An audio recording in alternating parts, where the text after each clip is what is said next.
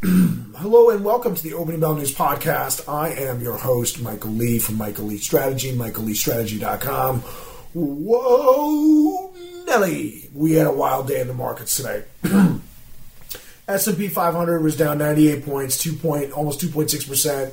The Dow was down 633, 2%. NASDAQ was down 355 or 2.61. Russell down 191. Today was just insane.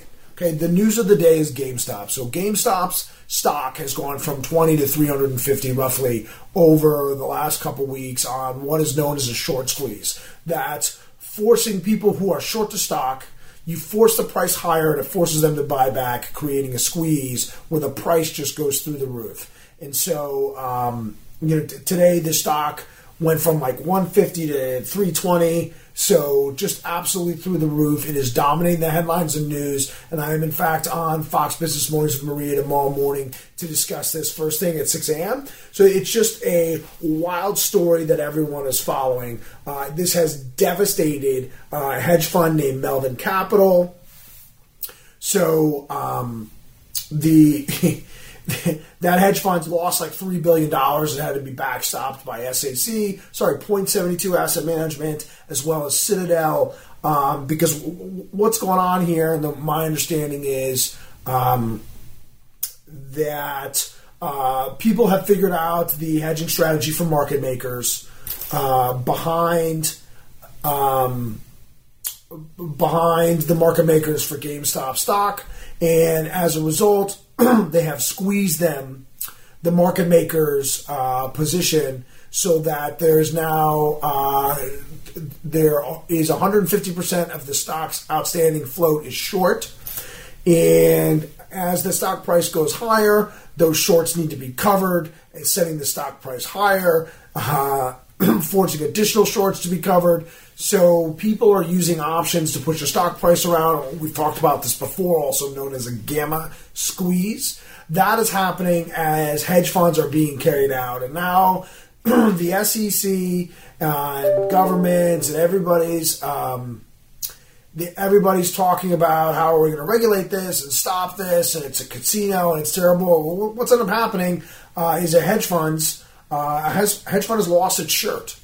And hedge funds have been ripping the face off individual investors basically since their inception, and now it's just happened in reverse. The big controversy is there is a Reddit chat board called r/Wall Street Bets, and on there they're talking about the stock, talking about the most shorted stocks in the street.